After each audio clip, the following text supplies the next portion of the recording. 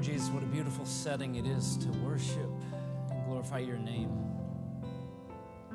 May we believe. Open our hearts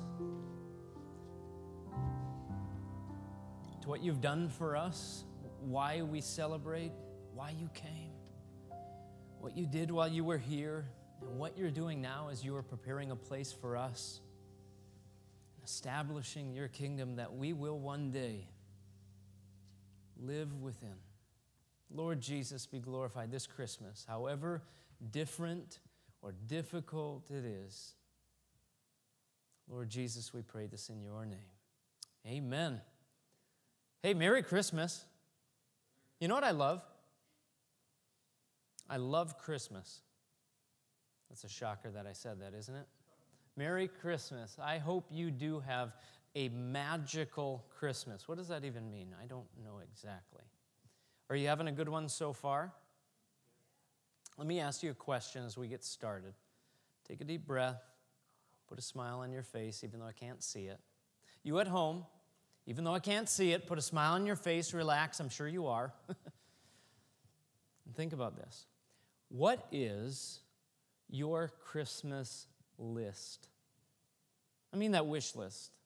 I mean that expectations list. What is your list? You want to know what's on mine? We all have a list, don't we? Maybe you wrote it down as a little kid and gave it to the parents. I don't know.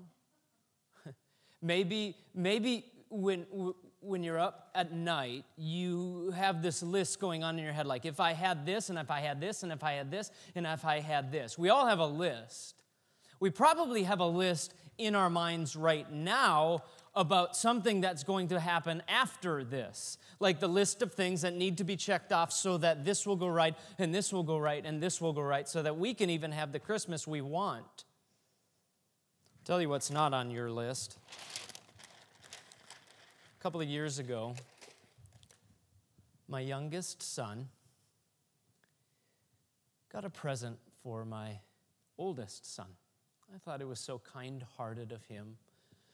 He had never gotten Christmas gifts before for his brother and sister that I could remember, and I was so touched to see that he had neatly wrapped a gift and handed it to his brother. I thought, man, they've come so far.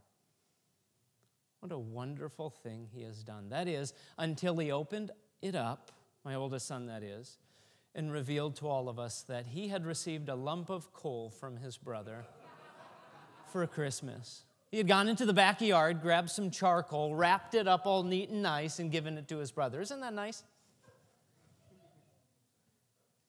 He didn't get that much in trouble for it. I actually thought it was pretty funny. I wasn't in on it. I had no idea. That's why it was such a surprise to me. You know, I wouldn't blame you if you felt like 2020 and Christmas in 2020 gave us a lump of coal for Christmas. I wouldn't blame you if you were feeling like something was missing from the Christmas we're celebrating. I mean, look around you just for a moment. Seriously. Something missing? Yeah. Something hoped for, something longed for sure. Yeah, I'm feeling that a bit too, even though I love Christmas, because I have my list. And it's rather long. It's a long list. But what if I told you that you have everything that you need? I don't know what's on your list. But think about this question. And I want it just to sit with you while we go to Luke chapter 2 and while I preach through this text. I want it to sit with you in the quietness, in the stillness of what we're experiencing here. It's this question: what if you were to get everything you ever wanted? I mean everything. What if you were to get everything? I'm going to go to Luke chapter 2. And love reading through this scripture passage. Do you? I love reading through the scripture passage just like my grandfather would read it before we would open Christmas presents. Super, super long. All, 21 verses at least. I'm just going to go through 1 through 14. I'm going to read it like my father did too. He took a long time before we would open presents and we'd suffer. And now I inflict the same suffering on my children. I'm going to do it to you right now. No, I'm only kidding, of course. Relax. And just listen for a moment, because this is what it's all about, isn't it? In those days, a decree went out from Caesar Augustus that all the world should be registered. This was the first registration while Quirinius was governor of Syria. I want you to pause here for a moment and consider why Luke wrote this part, because he's dating it and he's telling us something. That this happened in a real time and in a real place, right? Syria, you can go there today. There's a lot of unrest. There was back then when Jesus was born. And we're going to make our way to Nazareth in the Galilee, and down to Bethlehem, which is in Judea, south of there, just south 6 miles from Jerusalem. These are real places you can go today. Places where there is a lot of unrest, where peace does not seem to exist. Verse 3, and all went to be registered, each to his own town. Why? Because they were going to be taxed. Verse 4, and Joseph also went up from Galilee, from the town of Nazareth to Judea, to the city of David, which is called Bethlehem, because he was of the house and lineage of David. Interestingly enough, so was Mary. To be registered with Mary, his betrothed, who was with child. And while they were there, the time came for her to give birth. Can you imagine that? And she gave birth to her firstborn son, and wrapped him in swaddling clothes, just a fancy word for rags, and laid him in a manger, likely a feeding trough that was stone in the cleft of a rock, because there was no place for them in the inn, no place to lay their head, no safe place, no clean place. And in the same region, there were shepherds out in the fields. It gets exciting now. Keeping watch over their flock by night. And the angel of the Lord appeared to them, and the glory of the Lord shone around them. I can't imagine what that would have looked like. And the angel said to them, fear not, for behold, I bring you good news of great joy that will be for all the people. For unto you is born this day in the city of David a Savior who's Christ the Lord. And this will be a sign. So you know who you're looking for. This will be a sign for you. You will find a baby wrapped in swaddling clothes and lying in a manger. And suddenly there was with the angel a multitude of heavenly hosts praising and glorifying God like we're doing tonight. Singing glory to God in the highest, and on earth peace. Peace among those with whom he is pleased. Everything we need to know is in the proclamation of the angels right there. God's purpose in coming to earth. Christ's purpose in being here. Our purpose in life, his purpose for coming was glory to God and peace with us. How do we know this? How do we know this? Well, everywhere Jesus went, he was an example of this peace. He brought it everywhere he went, and he did it in everything that he did. I recall one story. It's one of my favorite. It was on the Sea of Galilee, where the disciples and Jesus were crossing the lake over to what is modern-day Syria. And they're crossing the lake, and like can happen on this particular lake or sea, these storms, hot winds come off the desert, they mix with that moisture, and just like that, these storms whip up. And it was one of those storms. I had a friend who was in one of those storms, and he told me that he thought that day that all 100 people on the boat were going to drown, but they made it to shore. Can't even imagine being on the sea during that. I can't imagine the anxiety that would have filled their hearts, the feeling, that fear. They were certainly not at peace, so they went to the one who was peace, Jesus. And what was he doing? You know the story. He was sleeping in the stern of the boat. Why? Because he's at peace in his heart. He has nothing to fear.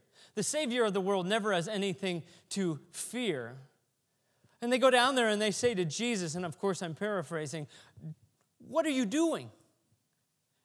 Do you not care that we die?" And Jesus gets up. It's my favorite part, and it says he rebukes the wind and the waves, and they obey him. He brings peace to the earth. He brings peace in a place where there is hurricane and tornado. That's Jesus. And it says they looked in awe at Jesus and said, "Who is this?" Even the wind and the waves obey him as they calmed down and the waters receded and they made it to shore. On another occasion, he brought peace to the lame and the sick. In fact, on many occasions he did this. Once by taking the dust of the earth and spitting in it and wiping on the eyes of a blind man who was blind from birth. And as he restored his sight, it says that Jesus also forgave his sins. And that's something. Not only did he bring peace or wholeness, not only did he restore that man's sight, that's peace, he also restored something inside. See, that's what Jesus does. In fact, on one occasion, he restored the soul of a man who was born paralyzed. And I bring up this particular time because it blows me away what happened. Jesus is teaching at a house. Maybe you remember this. And it says the friends of this man who is paralyzed carried him on his cot, on his bed to Jesus, but they couldn't get in the house because there's too many people around him, because people knew he healed and people knew he had this wisdom and they wanted to hear his teaching. So they couldn't get to Jesus, so what did they do? They went up to the top of the roof, and of course you understand, these were thatched roofs in the day. So they peeled away the thatch and they lowered the man to Jesus. And right before Jesus, it says he stood over him and he said, "Son, your sins are forgiven." And everyone went, and do this with me. Please, come on. Don't worry, not that many people hear you except here on the internet. Why did they gasp? Because they thought he was going to heal his legs, his spine, right? And then the religious leaders, they got all worked up because they were like, "Wait a second, what did you just say?" Only God can forgive sins. And Jesus said, "Touche." Jesus said, "Who do you think I am?" Paraphrasing. Who was this man? Who was this man that the earth obeyed and bodies were restored and souls were healed? Oh, this was only a foretaste of what was to come, because what was to come was that he took upon himself the sins of all of the world, and it's what we're celebrating tonight. Yes, we're celebrating the birth, but more than that, we're celebrating what Jesus completed, the victory he won on the cross, and the resurrection that he proclaimed to the world. It's healing, it's victory, it's forgiveness, it's eternal and lasting peace. Remember what he said to his disciples before he went to the cross, before he rose again, and before he went back to heaven. Why? To prepare a place for a kingdom to come, one that we will experience one day. He said this in John 14:27, "I am leaving you with a gift." I guess it's to say that I'm leaving physically right now, but I'm not really leaving you alone. I'm leaving you with a gift, peace of mind and heart. How? And the peace I give is a gift the world cannot give. So don't be troubled and don't be afraid.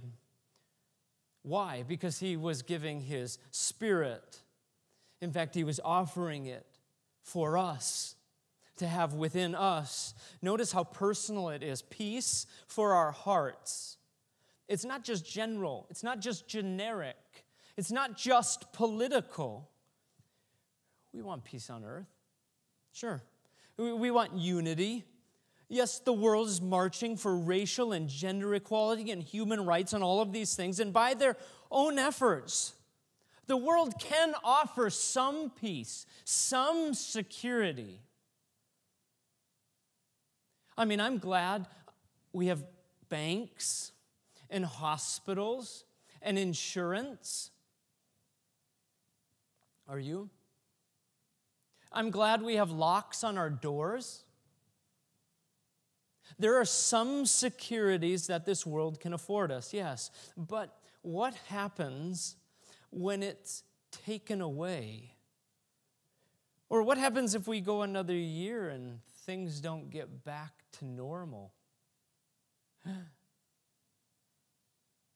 What happens if there is no unity in the streets? What happens if you never get what you want to experience or hope will offer you security? What happens if you're the type of person who struggles to set boundaries in your life? Or you spend more than you make, or you don't like who you are, you're insecure and anxiety. This is opposite of peace. Kira established that in the children's sermon. Anxiety, it's the opposite of peace. If it tells us anything about what peace actually is, looking at the opposite helps. If the world's peace could fulfill what is promised, then why all the worry and fear? Or why do we put up facades and act like we have it all together when we don't inside? See, the world's peace is kind of like food to our bodies. I don't know if you're going to do what we're going to do following the service. I don't know what you're doing at home. I hope you haven't already started eating. But if you have, anyway, just keep listening. But the world's peace is like food to the body. We're going to have mashed potatoes and gravy and meatballs and green beans and what else, honey? Okay, fine. And it's going to be great. I'm going to get full. In fact, I'm going to be very satisfied. Believe me. I already taste tested them. But guess what? Tomorrow, I'm going to be hungry again. It's not like when the kids sit down at the table, we're like, what are you doing here? We fed you yesterday. No, we'll be hungry again. That's the peace the world offers us. It's like an illustration in itself. What we're adding to our lives will not complete us, even though we add lots of things to our lives, even though we make long lists, even though we hope securities and entertainment and travel and relationships will fulfill us.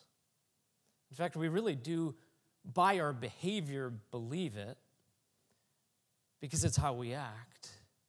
We think that the more we have, or the more we can experience, or the more that we get that's on the list will make us the complete person we want to be.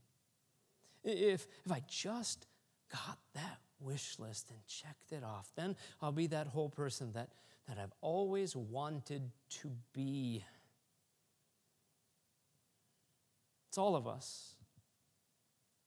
See, we know that the world's peace is like food to the body. It's incomplete because we're experiencing it here right now. It's why when we get what we want, we still feel like we're missing something. Ever had that feeling? It was a couple of weeks ago, or a month ago or so, that my wife and I were on a trip to Michigan. We were bringing a little baby back to her mom, and it was a 9-hour drive. This is kind of unusual for us, but anyway, 9-hour drive, so we had to stay at a hotel. So we wake up the next morning, we get the baby ready, and we get all our stuff, and we check out of the hotel, and then we're making our way out to the car, and it was raining, so I was like, I better get the key before we get out to the car. Where is the key? I know I put it in this pocket because I always keep it in the pocket, but it's not there, and that feeling Missing something. Where is that key? I'm 9 hours away from home, right? Where is that key? So I check the coat pocket, not in there. I say, honey, check your purse. It's not in there. Well, maybe the baby ate it. I don't know. We couldn't find the key. We had checked out of the room. We got another key or a room key, went back up, looked for that, no key. Now, just in case you're wondering how I made it home, someone packed a spare key. We never do that, but someone packed a spare key. But the point is this, you know what I'm talking about. You know that feeling of something missing. It's a feeling of fear. It's a feeling of worry. What happens when that feeling hits? What happens when you're missing something you can't get back? What happens when you can't find it? Oh, the world can offer some peace of mind, but not wholeness. We know this in our hearts, but Jesus said, my peace I give to you. My peace. Not as the world gives. Think about that. My peace. Not as the world gives do I give to you. This is a different kind of peace. Here, the angels are proclaiming in our story in Luke 2, a peace that refers to completeness of blessing and favor for which Jesus, the Savior, this baby, brought to this earth. To understand this peace, we need to know that it directly relates to a term that we have coined and we so often overlook, but I'm going to say it again, salvation. Salvation. If there's one word you take tonight with you home, it's salvation, that Jesus offers something lasting and eternal in what Jesus offers. You cannot lose or falls out of your pocket. Amen.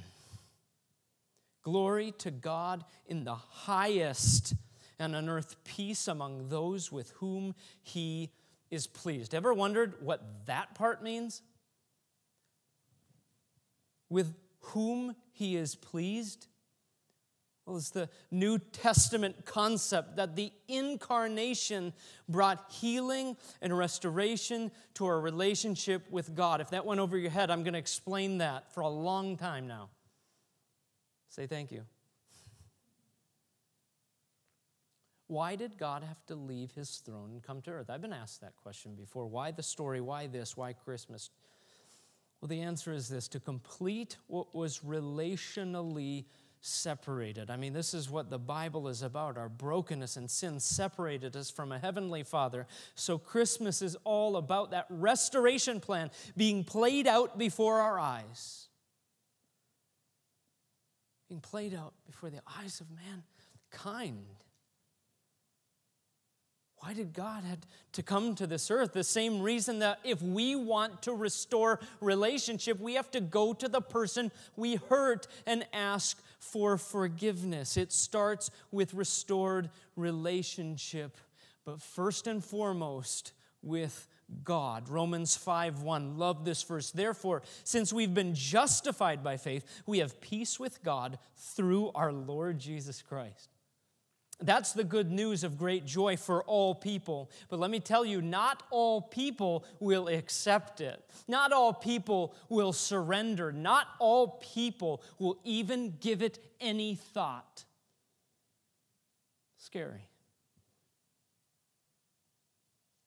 It was that way in the garden. When peace was broken in the Garden of Eden, think back to the very beginning. Adam and Eve ran and hid from God.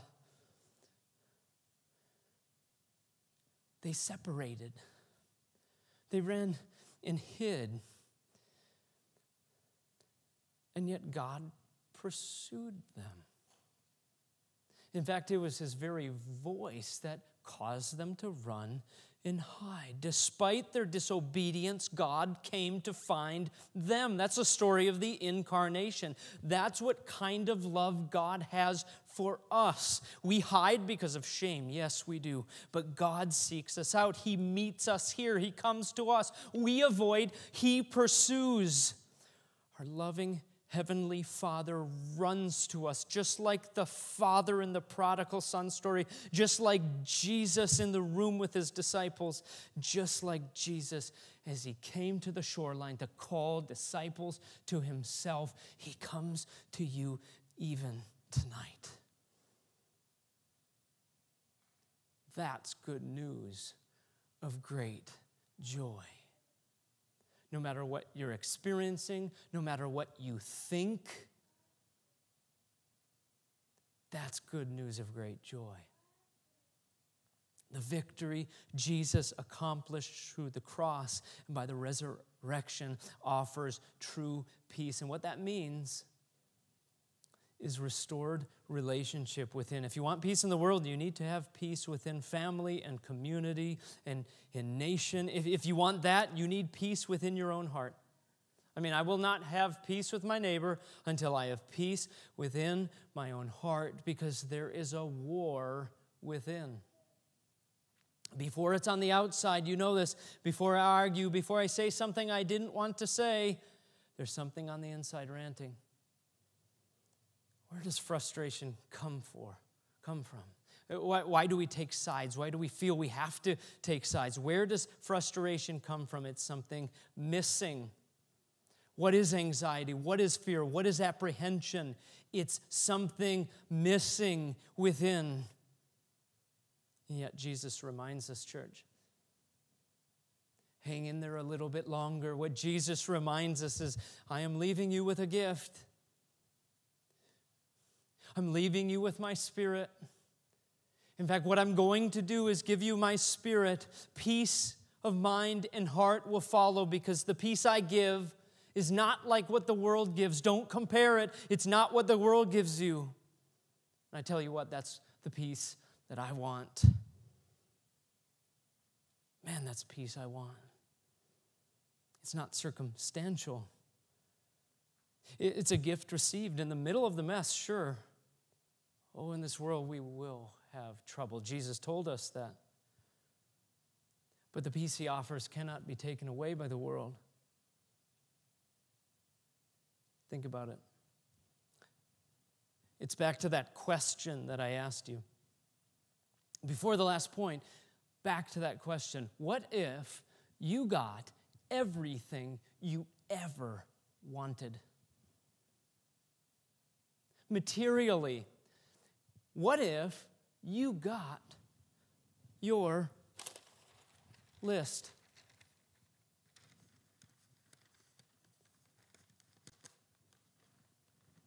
Would it complete you?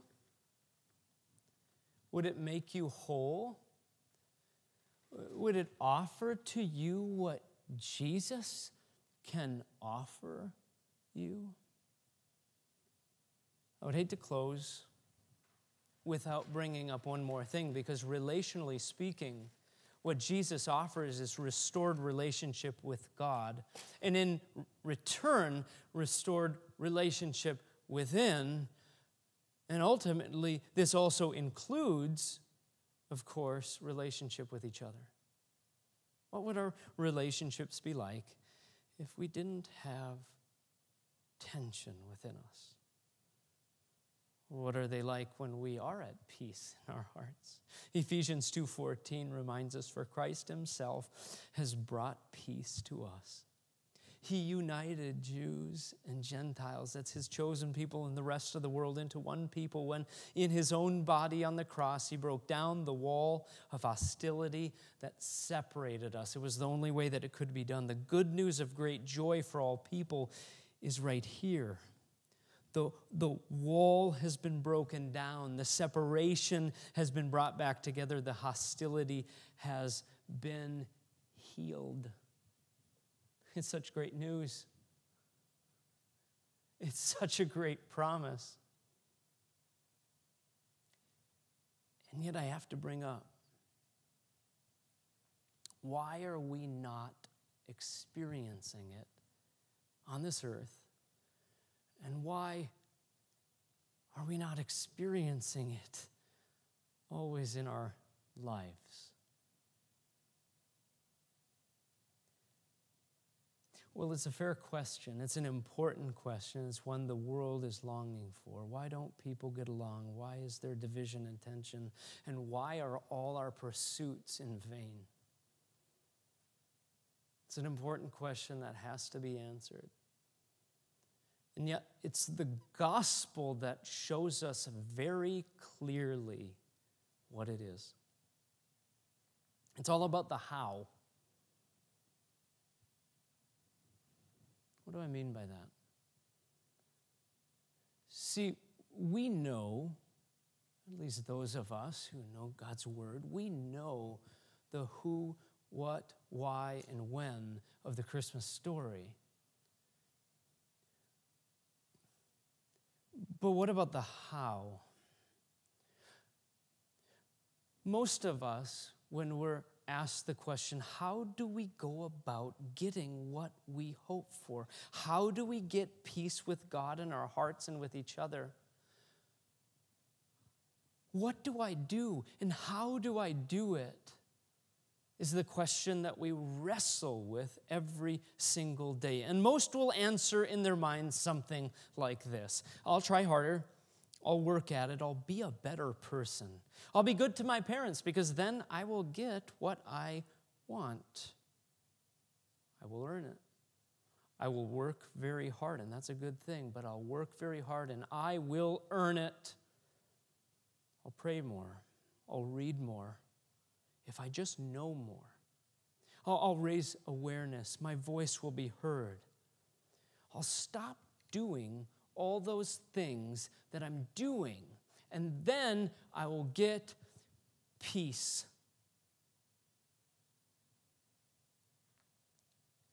But that whole thinking is missing the very point. The very point that Jesus is our peace. What does this mean? Jesus is our wholeness.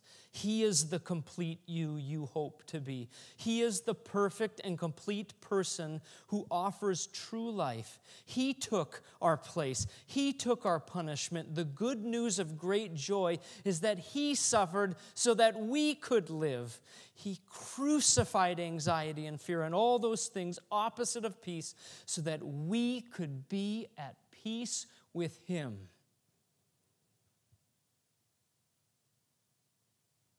What does that mean? What does it mean that I can't try harder to receive it? What does it mean that what I do is never good enough? What does it mean that Jesus is our peace? I don't know about you, but Christmas isn't always the most peaceful time of year. It's a great thing to celebrate, but with it comes lists, long lists, with expectations and pressures. It's got to be the right gift. It's got to be the right food. It's got to follow this. We can't forget that. If we don't sing this, if we don't do that, if this isn't, you see where I'm going. We're always striving. And yet the key is really what Jesus said to His disciples and all those who would follow Him. If you want to be my disciple, if you want to follow me, then take up your cross. Now that doesn't sound very peaceful, I know. But the gospel reveals what's really there.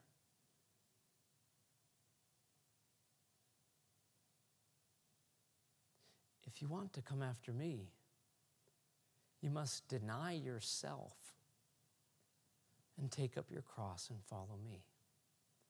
You must let go of your own striving. You must let go of your list. You need to give it to God. I mean, yes, you'll have to deal with it, but you got to let it go to Him. You got to surrender your heart. you've got to realize that what Jesus offers you is something eternal and lasting. I'm going to call the worship team back up, and we're going to close with a song. But before we close, I want us to just to do one thing, and that is bow our heads and take a minute, a quiet moment, to give God our list. Take a minute to pray and release to God what it is that keeps us from experiencing that which gives us peace.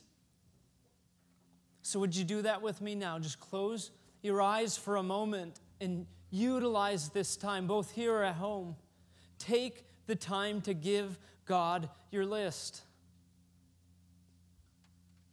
And in the quietness and the surrender, I just pray that you would let go whatever comes next just for a moment and give the one who calmed the seas and healed the blind, caused those who couldn't walk from birth to get up and run.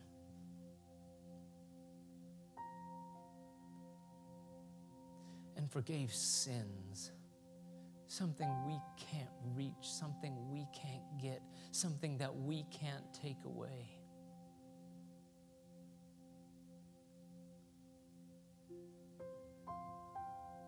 Lord Jesus, Christmas is about your restoration plan, and it begins with surrender.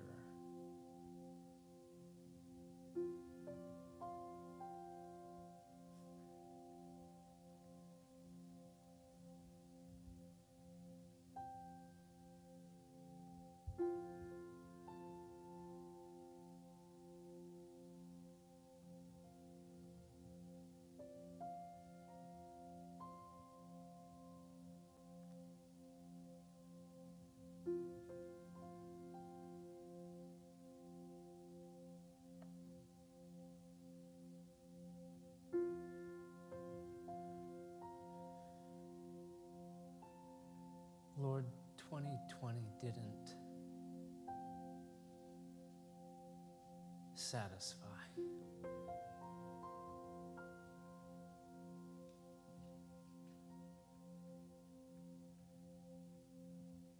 But we don't need it to. We just need you.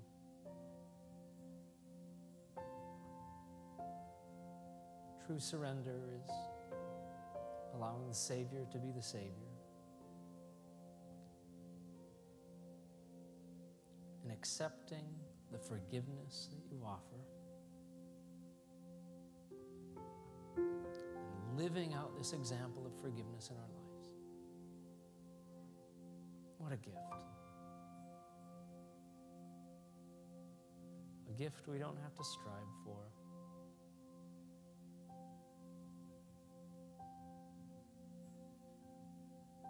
Just a free gift. Forgiveness. Spirit of God, come and do that work in our hearts.